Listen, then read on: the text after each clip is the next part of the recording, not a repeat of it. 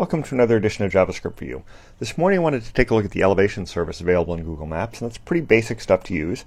You just set up your map, and here I'm setting up a terrain map, and I'm going to go ahead and set up the elevation service, and again, just an API call, and then a listener so that when we click on an area of the map, we call the getElevation function down here, and that's pretty basic stuff again too. Get the click location, find the lat long for it, and then we get the location into that array. And then we go ahead and do a reset of that stuff, and then we just ask for the information and pop up a little informational window saying the elevation service tells us that the elevation at that point is, and just pop it up onto the screen. And then setting up the map is again just a simple matter of putting up the basics of how big we want to show. So see how that works. You come in here, I click, and sure enough it shows me that. Click over here, shows me that.